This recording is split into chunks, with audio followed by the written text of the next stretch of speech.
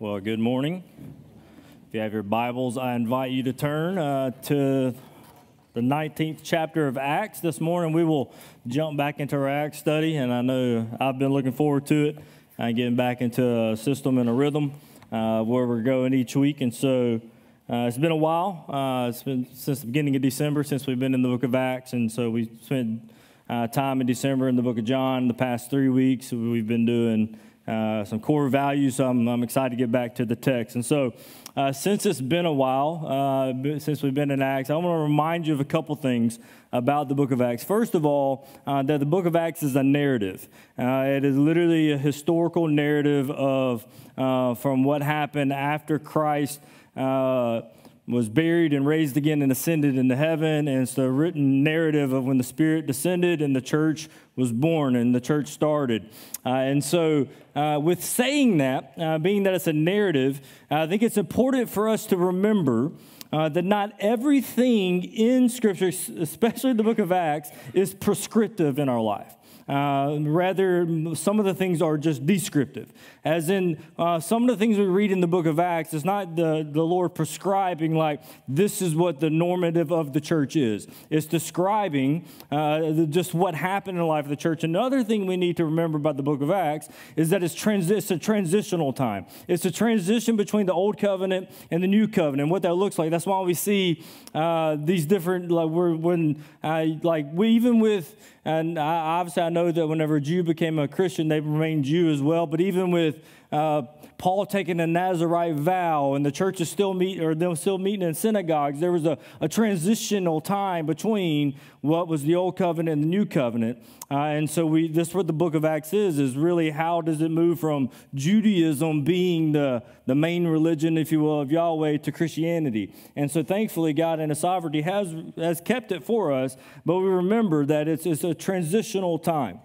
And so the text that we get to this morning in Acts 19, Paul arrives in Ephesus.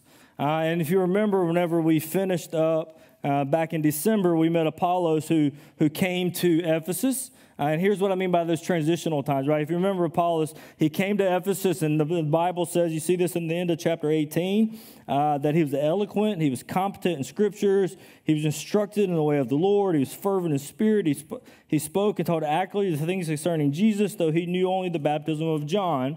And remember, Priscilla and Aquila took him to the side and said, hey, this is the way of Jesus more accurately. And then he left Ephesus and went to Corinth, right? And so we see even this guy named Apollos who, was he a believer before he came in? Was he not? Like he could teach the things of Jesus accurately, but he didn't know fully what it was. And then we get to Ephesus, we have some more of those people. It's kind of this transition of people who were kind of caught in two worlds, if you will. People who were caught in the Old Testament and New Testament, that thankfully we're on this side of it, that we're not in that transition, but we see some things kind of shaking out, like God making things clear. So when we get to Ephesus, we see that. But this morning, I want to be delicate with this scripture for a couple reasons. This first 7 verses of Acts 19 is that there are some denominations, if you will, inside Christianity that use this text as a proof text to support the doctrine of second blessing or the second work of grace, or what we also see as baptism with the Holy Spirit. As in, there are some people who believe and teach that what we mean by the second work of grace, we don't believe this, but that some people believe that a person comes to faith and then sometime later they receive the Holy Spirit. That being by the laying on the hands of a pastor, or them praying that the indwelling of the Spirit happens after salvation. As a matter of fact, this happened to me. I don't know, I was probably 18 or 19 years old. This didn't happen to me, but being confronted with this theology. Actually, I had a church here in Jones County. I was 18 or 19, and they asked me to come in and share my testimony. So, man, I get up there for like 45 minutes, share my life story, passion, and how the Lord saved me and all that. And we get done, and a lady pulls me to the side, and she says, hey, your story's good, but have you been baptized into the Spirit yet? And I went, yeah, that happened when I got saved, when I was baptized into Christ. And she said, no. Have you been baptized into fire yet? I was like, what are you asking me? She said, have you spoken in tongues yet? Because if you haven't been baptized with the Spirit, then you're not fully saved yet. And so there's this distinction between, your salvation by faith is one thing, but until you receive the Spirit, you're not fully saved, if you will. And so that's what I mean by there are branches of Christianity that take this passage that we're about to read and go, look, there's some people who believed in Jesus, but they hadn't received the Spirit yet. The Spirit came by them praying and by the hands of an apostle. And so this morning, my effort is not to bash other beliefs, but to clarify for us to know truth, but also for us to discern error. That whenever we see things that aren't accurate, we go, no, that's not what the Bible teaches. This is what the Bible teaches. Matter of fact, we'll see it in when Paul asked them a question that ultimately you cannot separate believing in Jesus and the receiving of the Spirit. And that those things don't come at different times, that they happen simultaneously. That one places their faith in Christ, simultaneously God gives them the Holy Spirit. So with that being said, let's read the text. Acts 19, beginning verse 1. It said, it happened that while Apollos was at Corinth, we remember that happened in verse 27, whenever the brothers in Ephesus sent him there. So it happened when Apollos was at Corinth, Paul passed through the inland country and came to Ephesus. I'll let Luke next week bring up a map and show you how we got there and all that, but he's in Ephesus. If you're a guest with us, Luke's really good at maps, and he has lasers that will blind you. But anyway, he arrives in Ephesus. Here it is, he found some disciples. Everybody say the word disciples there, because that's important there. So he found some disciples. We'll find out disciples of who in a little bit. And he said to them, seems random. Did he just randomly meet these people? So I think there's some time that has passed between verse 1 and verse 2. So he met some of the disciples, and something about their life, something about the way they talk, something that was going on him, made him ask them a question. Here's the question, verse 2. It says, and he said to them, did you receive the Holy Spirit when you believed? So something was going on that Paul said, hey, I need to ask them this question. And they said, no, we have not even heard that there is a Holy Spirit. Yours may be better translated that the Holy Spirit had been given. And he said, then into what were you baptized? And they said, into John's baptism. And Paul said, John baptized with baptism of repentance, telling the people to believe in the one who was to come after him, that is Jesus. On hearing this, they were baptized in the name of the Lord Jesus. And when Paul had laid his hands on them, the Holy Spirit came on them, and they began speaking in tongues and prophesying, and they were all about 12 men in all. Let's pray. Father, we love you. God, we thank you for your love. We thank you for your word. God, we pray now to give us eyes to see and ears to hear. God, we pray that what we know not, God, that you'll teach us. What we have not, you'll grant us. And what we are not, you'll make us. For the name of Jesus, we pray. In Christ's name, amen. And so this morning, I think this text breaks down really in 4 points that we want to walk. The first thing that we see about these guys is, first of all, is that knowledge about Jesus is not the same as trusting in Jesus. Knowledge about Jesus is not the same thing as trusting in Jesus. So check out these guys. What we understand about them, the Bible says that when Paul got to Ephesus, he found some disciples. And so immediately our mind probably automatically thinks, they're Christians. He's called them disciples because we've seen in the book of Acts so far that the church was known as disciples. But if you read Scripture in total, you'll understand that the Pharisees had disciples. John the Baptist had disciples. That's who these men were. But disciples literally means just a learner. And so these men, evidently, what we see is that they were baptized into John's baptism, understanding they were what? Disciples of John the Baptist. Now, even if they had never even met John the Baptist, because John the Baptist died before Christ ever even inaugurated the new covenant. So whether they had heard him specifically teach or they were just through secondhand, thirdhand, they were people who followed John the Baptist's teachings. John the Baptist is interesting. You may not know who he is. I'll kind of bring us up to speed. John the Baptist kind of served as a last and a first. In the Old Testament, God spoke through prophets, right? And so the last one we have in the Old Testament is the book of Malachi. And then there was some 400 years of silence where God did not speak to his people through a prophet. And then came what we know as the last prophet, the greatest prophet, that being John the Baptist. He was not greatest because of who he was, but because of what his duty was. Because he was the one and only prophet, if you will, Old Testament prophet, that actually got to see the Messiah and declared this Jesus as the Lamb of God who takes away the sin of the world. And so John the Baptist, he was a forerunner. He was the one that came in and prepared the way. As a matter of fact, prophets prophesied about him coming to prophesy about the Messiah coming. And so he came and he was the forerunner of the Messiah. He was the one that would come and actually declare Jesus to be the Lamb of God. They said he was the last Old Testament. He lived and died before Jesus inaugurated the new covenant. He was the first and only prophet to actually see the promised Messiah and declare Jesus as the one who was sent from God. He was the forerunner to prepare the way. And what would happen is he began to teach, because he was doing this before Jesus. We don't meet John the Baptist until we understand Jesus starting his earthly ministry, other than we have details of his birth. But before Jesus' earthly ministry, John the Baptist already had a ministry and a following. He had disciples that were following him as he was declaring that the Lord is sending one. He didn't know who it was yet, but the Messiah is coming. He's preparing the way that God is going to actually send the Spirit, that the Spirit be poured out upon mankind. And this is what John the Baptist did, and people began to follow him. And one of the ways that they symbolize their understanding need for salvation is that they would be baptized. That's what he said, John's baptism of repentance. So what baptism meant for the Old Testament saint, if you will, before Christ, is that they are submitting to their need of salvation. They are repenting of their sin, if you will, and the outward symbol of that inward need for repentance is they were baptized. Everybody with me? That's important for us. Okay, so John the Baptist, that's what he had. People who followed him, and he said, hey, turn, for the kingdom of heaven is near. The Messiah is going to come. May not know who he is yet, but we'll be baptized in understanding our need for repentance. That's what Paul meant whenever he said, John baptized with the baptism of repentance. Had many people following him and trusting what he taught. And there was one day that the scripture records that as John the Baptist actually was baptizing people, he looked and he saw Jesus coming, and he declared to those who were with him, behold, the Lamb of God who takes away the sin of the world. And even that day, a few of his disciples left and began to follow Jesus.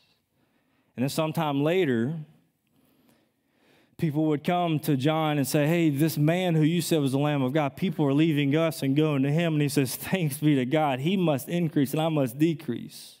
That's my purpose. That's my goal, is for people to turn to him. This is who we're talking about. We're talking about John the Baptist. But we must remember, in this day, there was no social media. There was no newspaper articles or clips for people to be able to catch the whole picture. And they lived and traveled by foot or camel or however they got by. And so not everybody always got, the full picture. And so there was actually, this term disciples doesn't correlate or equal that they were followers of Christ, that they had received Jesus. Because even John the Baptist, do you remember whenever he was in prison? In Matthew, whenever he sent word to Jesus and asking Jesus, hey, are you truly the one, or should we look for another? That life had even happened. John the Baptist, who once proclaimed this, that he himself maybe even had doubts in the circumstances that were going on. Who's to say that even some of his disciples hadn't truly believed? But this is what we see here, that these men were not disciples of Christ. They were disciples of John. They had not believed in the full finished work. Maybe they didn't know the actual finished work of Christ, that Jesus actually fulfilled the very ministry that John prophesied that the Messiah would fulfill and proclaim what he fulfilled. So to declare these 12 men Christians just because they were disciples would be an error. Because look, even at the questions that he asked. He said, so evidently something's going on, and he said, hey, Did you receive the Holy Spirit when you believed? And so the two questions we want to ask is obviously, disciples of who and what have they believed in? Disciples of who and what have they believed in?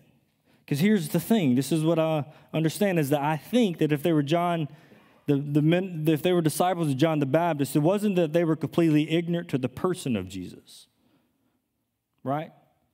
Because, he declared that this is the Lamb of God.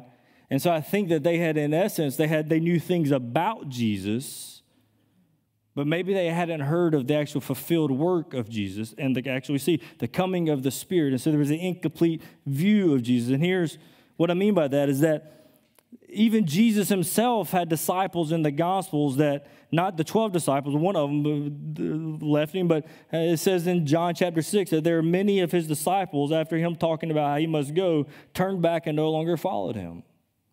So this word disciples doesn't necessarily correlate to being a follower of Jesus.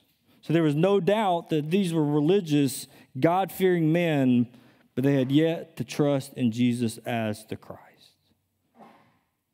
They knew things, possibly, pictures of what the Messiah would be by John the Baptist, but they had not yet trusted in Jesus.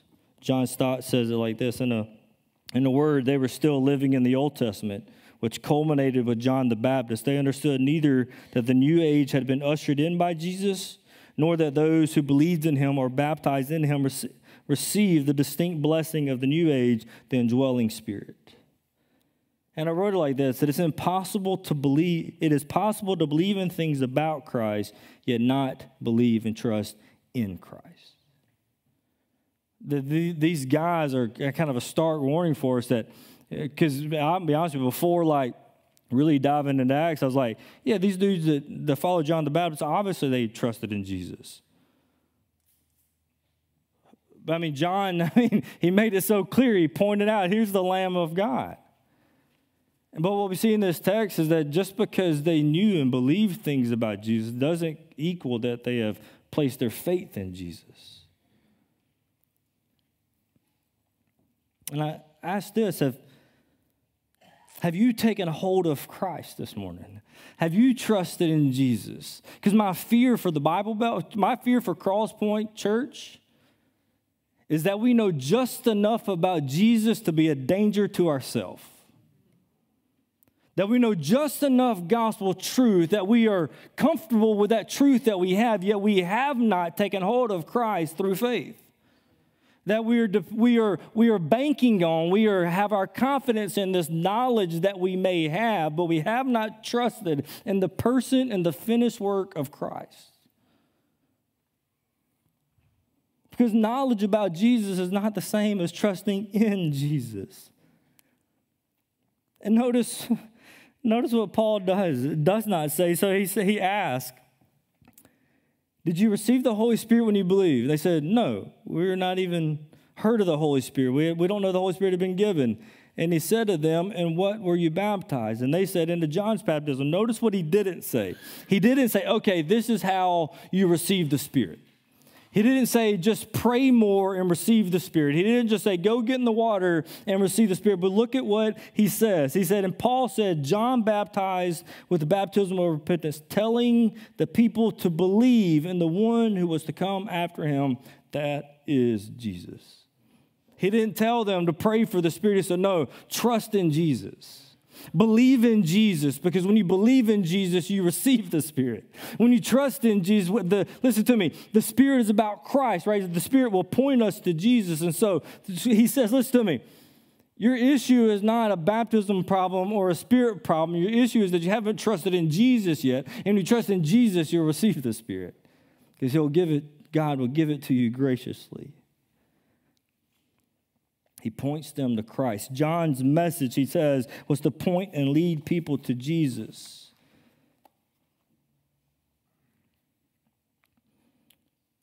Everything you've learned from John the Baptist, it culminates in this person named Jesus. This is who he was telling you about. This is who it was pointing to. The second thing we see in this text is that all who trust in Jesus receive the gift of the Holy Spirit. Verse 5. Notice how easy and quick this is. And on hearing this, they were baptized in the name of Jesus. In the name of the Lord Jesus. They didn't have to drag them down the aisle. And hearing this, they said yes. Hearing this, they believed in Christ. It says on hearing this, they're baptized in the name of the Lord Jesus.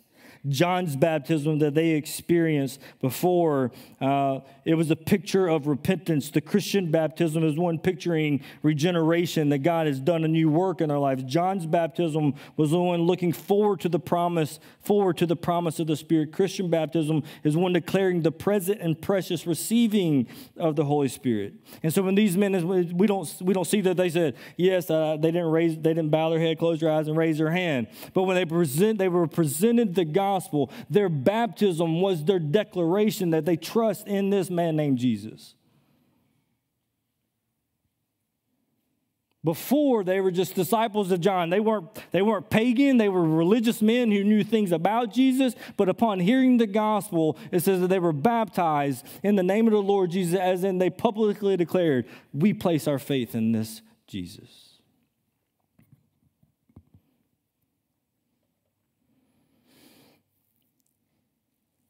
It says, when Paul laid hands on them.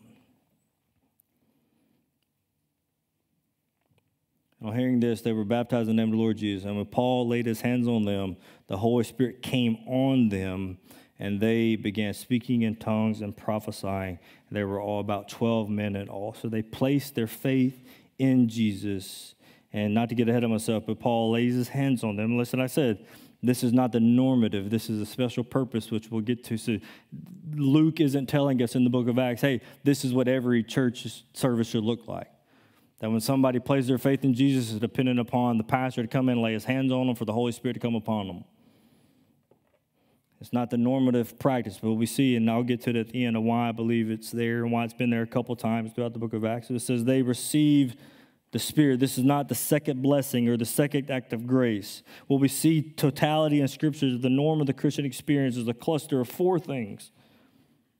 Repentance, faith in Christ, the gift of the Spirit that's followed by baptism. We can't take one experience in the book of Acts and say that's the normative. We look at Scripture and say this is what salvation is a cluster of. Repentance of sin, faith in Christ, the gift of the Spirit that happened simultaneously there, and is followed by a believer's baptism. So just man, it says that they were disciples and they had believed, but then later on they received the Spirit. And I believe that whenever they trusted in, when they were baptized into Jesus, I believe at that point they were baptized into the Spirit. And this word coming upon is that word that's like we see in Acts 2 that it came upon to empower, to what it empowered them to speak in tongues and to prophesy. It was an empowering, if you will. And this is what Scripture says. And I was talking to Josh this morning. If I were going to teach like the doctrine of the Holy Spirit, Acts probably wouldn't be my primary text. Obviously, Acts 2 with him coming, Acts 2 teaches us that he came. But if you look throughout Scripture, we see the doctrine of the Holy Spirit more explicitly, not just in this one experience of Ephesus, but what Scripture says about all believers. In Ephesians chapter 1, verse 13 to 14. It's going to come up on the screen. Actually, I want to read it with us.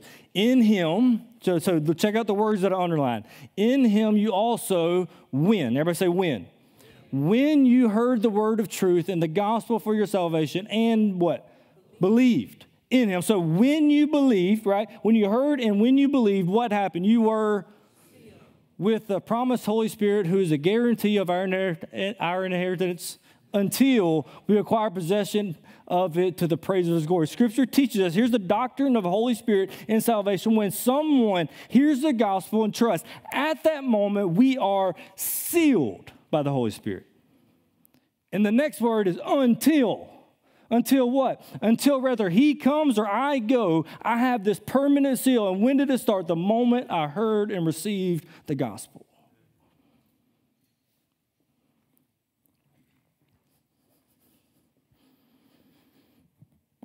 Romans 8:9. You, however, are not in the flesh, but in the Spirit. If, in fact, the Spirit of God dwells in you. Could it be more explicit than this next sentence? Anyone who does not have the Spirit of Christ does not belong to him. So for us to say somebody can be saved and not have the Spirit yet is to make God a liar. You follow me? And so Scripture here says, man, listen to me. When we get born again, thanks be to God, we receive the gift of the third person of the Trinity, the Holy Spirit. And we are sealed until we gain in our inheritance fully. Which I just want to kind of side note here. I'm thankful for that doctrinal truth right there. I'm thankful that in my life, I'm not dependent upon some other man to lay his hands on me for me to receive the third person of the Trinity for assurance of my salvation. Like, I'm thankful that we have by the gift of God and not of ourselves. I'm thankful for, even in the Old Testament, that God talked about this new covenant that was going to come about. He was looking at people who, it was according to their own strength that they had to obey the old covenant and obey all the laws and all the rules. And finally, God, through Jeremiah, says, listen, I'm going to do a work in you. And what I'm going to do, or Ezekiel, I'm going to take that heart of stone out of you, and I'm going to put in a heart of flesh. But not only that, I'm going to place my Spirit within you, and that Spirit will cause you to walk in my statutes and obey my commands. Like, I'm thankful that in the new covenant, listen to me, God doesn't just leave it up to us, but he actually places himself inside of us to help enable us to walk in the way he's calling us to walk. And here's like a second, like whatever the third time is. No matter if you've been born again for 2 minutes or 22 years or 52 years, listen to me. You have the same amount of Holy Spirit in you as a child of God as Apostle Paul. That same Holy Spirit that sealed you at the moment of salvation is the same Holy Spirit that sealed him on the road to Damascus. Listen to me. Think about your greatest hero. Maybe you're thinking, man, I'm just not equipped like Paul, and I'm just not powerful, and I'm not passionate or whatever. Like, whoever your spiritual giant is, whoever your spiritual hero is, maybe even sitting in this church right now, and you have the same amount of Holy Spirit in you as a child of God as they do. It is a gift of God that all who place their faith in Jesus receive the gift of the Spirit.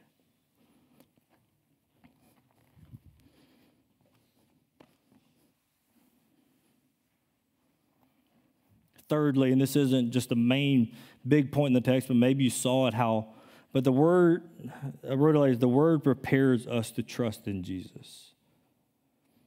Even though John's message to them was incomplete, if you will, rather because he died or they just didn't hear it, God still used it for them to trust in Jesus. Did you catch that? Like, they believed something of John's teaching, and when they heard the full gospel, it's like, yeah, we believe it.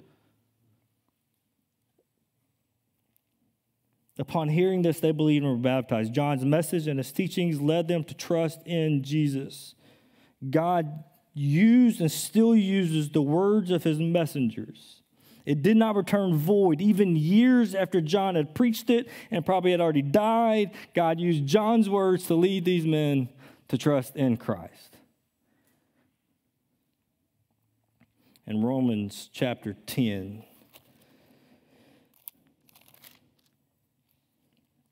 beginning of verse 9, we read, because if you confess with your mouth that Jesus is Lord and believe in your heart that God raised him from the dead, you will be saved.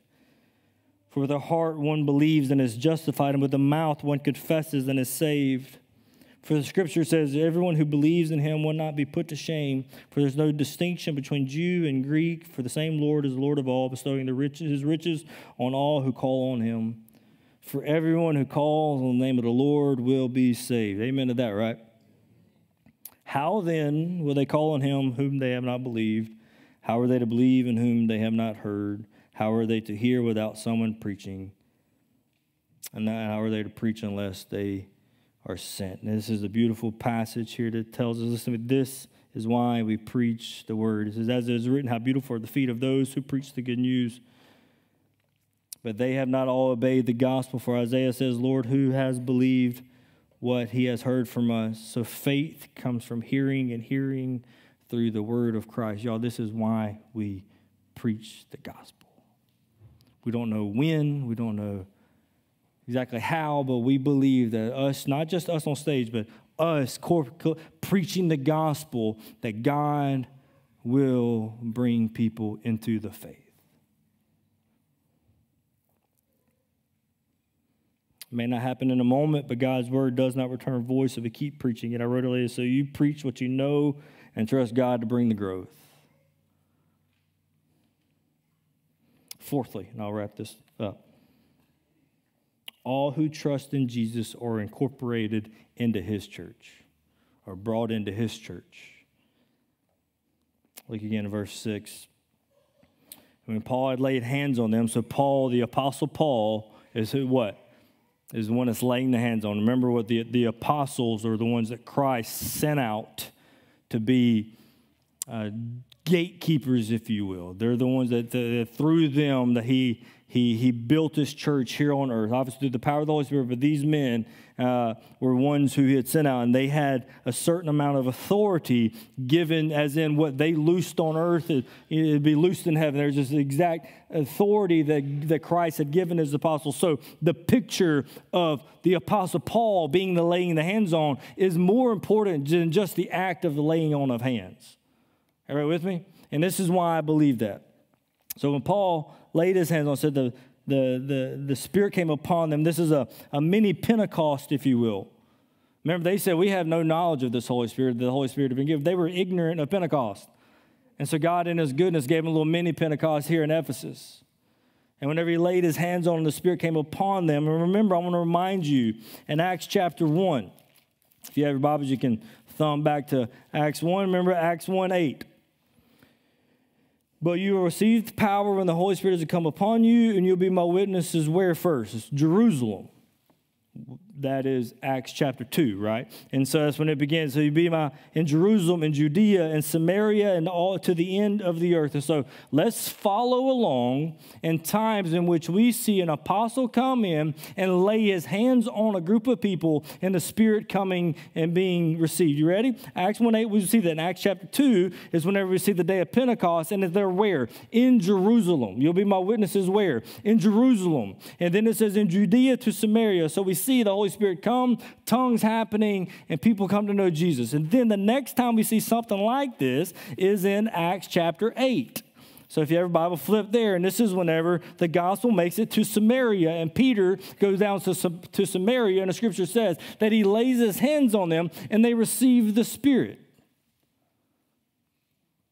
Then again, we see it in Acts chapter 10, verse 44, when the Holy Spirit falls on the Gentiles. And if you remember what we said during those times, it did a couple different things. One, they had the apostolic authority, as in saying that the apostle, whether Peter or Paul, is looking what God is doing and say, yes, this is of God.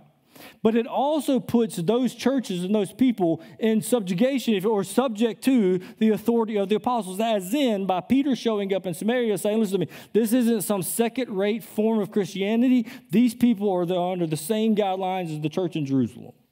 They're the same church as the church there, just in different location. Then you see it to the Gentiles, and now you see it in Ephesus. So what's the point? What's the point of having this on here? Number one, I believe, is that the apostolic authority, approval, and acceptance. That Paul was declaring, and Peter did in Samaria, that these aren't second-rate Christians. They're members of the household of God. They're not free to just make their own sect of Christianity. They're under the same authority as the church in Jerusalem. Secondly, I think is a personal confirmation that the Spirit had been given. Remember, they were completely ignorant of the Spirit had come. And so for them, it was a visible, if you will, expression that they had received the Spirit. And thirdly, it's a collective assurance that these people are included in the church. That these aren't just some pagans that are second rate or third rate. That because of the gospel, there's no longer Jew nor Gentile nor Greek, but one in Christ. I think, I'm not a biblical theologian by any stretch of the imagination. And Luke, tell me if I'm wrong, but I think the reason why we've seen it in 2 and 8 and 10 and here is to show in the history of the church that this is one church. It's not a church that's in Jerusalem made up of Jews and in Samaria made up of half Jews and half Gentiles, and over here and in this place is all Gentiles. It is one church. Listen to me. That when we say the church of God, what we mean, and we say it all the time, is for all people from all time that have been saved by God's grace. There's one body, one people that serve one Lord and dwell by one Spirit that worship one God. I think that's why it's such a unique story to show. Remember, transition and narrative of history. Listen to me, this isn't just some random group of people. This is God's people that have been saved the same way the people did on Acts 2 in Jerusalem and Samaria in Acts 8 and Gentiles in Acts 10. So what's the conclusion of this text? My points, I've already told you. So in my preaching class, they told me, tell them what you're going to tell them, then tell them what you told them. And so I think I've done the first two, and here's the summary of these points is just because you know a little bit about Jesus doesn't mean you've trusted in Jesus. This morning, have you trusted in Christ?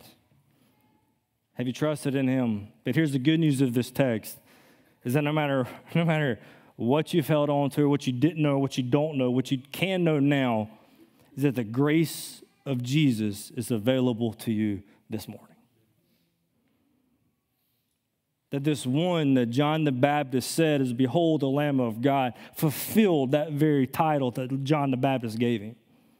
The Lamb, you may not understand a lot about church or Christianity or Judaism. The Lamb is what was sacrificed for their mission. It was something that God told His people to do, Israel, every year to sacrifice this lamb. And whenever the lamb would be sacrificed, that their sins would be forgiven for a year. But every year they would have to do it. So it was never eternal. It was never perfect. It was never like we can never actually say our sins are gone because we knew next Passover, whatever, we're going to have to do this again. But thanks be to God that the night that Jesus sat down with His disciples, He told them, man, I've been waiting a long time to take this Passover meal with you.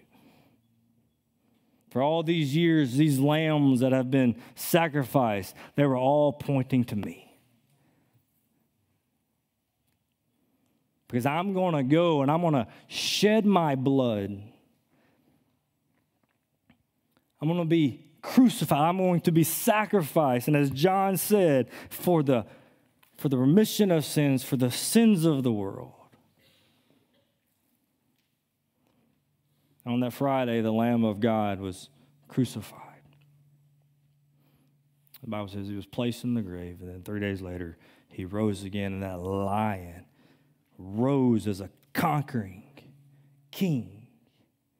And the Bible says that He ascended on high and He sat down at the right hand of the Father. And now He, the one who, the Lamb that died upon a cross, has now been given the authority to all who confess and believe in Him. He can forgive their sin. So no matter what you don't know or don't know, now you know that. And that's enough for you to trust in Jesus. You don't have to, listen to me, you don't have to have, I'm sure these dudes still had all kind of questions. But what they knew was that the Lamb of God came, that God, the one that God promised, came and fulfilled His purpose. And they would just trust in that, they could be saved. That's all you got to know. You don't have to know all the ologies and the this, that, and the others. Just know that you're a sinner in need of a Savior, and God sent the Savior you need. And all you have to do is confess that He is Lord and ask for Him to save you. That's the first take home from this text. Second is this. If you've trusted in Jesus, you have the full power of the Godhead living within you in the person of the Holy Spirit.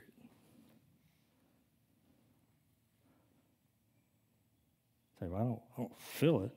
I've said it before. It's not a question of how much of the Holy Spirit do you have, but how much does the Holy Spirit have of you? It's how much are you submitting to the Holy Spirit that's within you? Because if you are a child of God, listen to me, you do have the Spirit in you. Why? How can I say that? Because the Bible, we just read the Bible verse that said it. I'm pretty black and white. I'm not that smart. So if it says it, then I believe that it's so.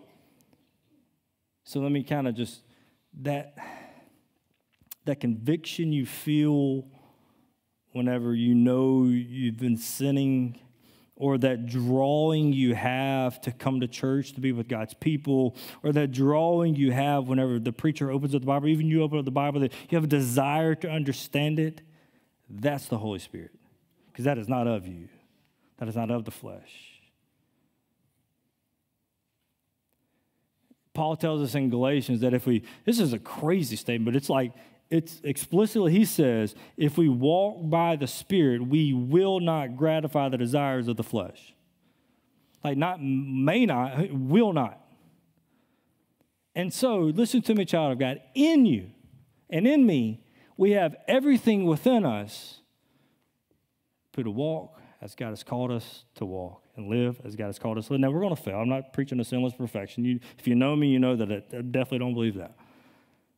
But what I am saying is that God has called you to himself, has also equipped you to be able to live for his glory, not just for yourself. What that also means is that, how does Jesus stick it closer than a brother? Well, he places the Spirit within you. No matter where you walk, he's with you. Wherever he goes, he's with you. Be reminded of that this morning, that you do have the full power of the Holy Spirit within you. The last thing is that God uses his word to save people. So may we preach it. May we boldly proclaim it, that there is no other way for man to be saved yet through the preaching of the gospel.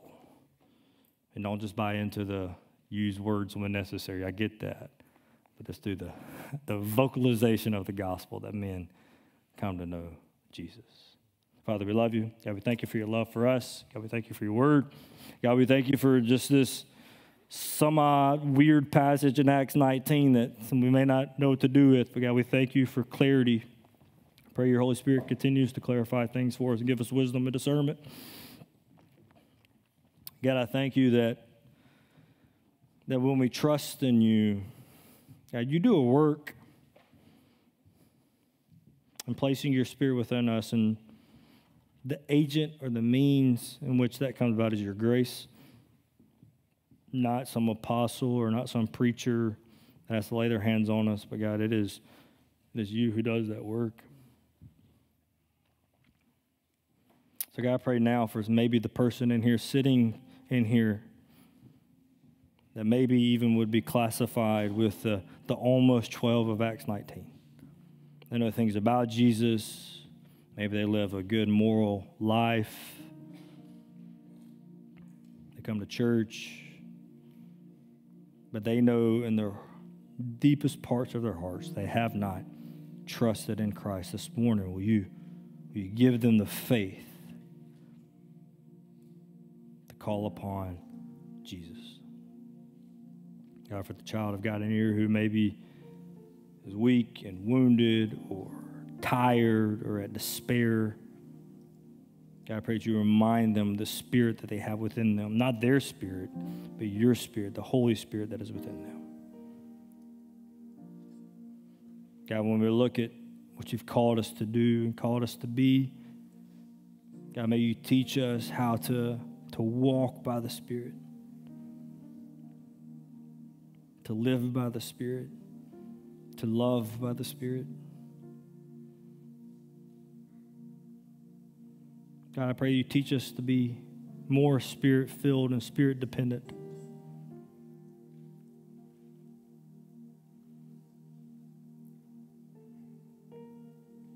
To preach your word that you use to draw men to yourself. Father, we love you. In Christ's name we pray. Amen. We're going to stand, and Luke and I will be standing in the back. If you need to talk or chat, we'll be back there. Now you stand and respond as the band leads.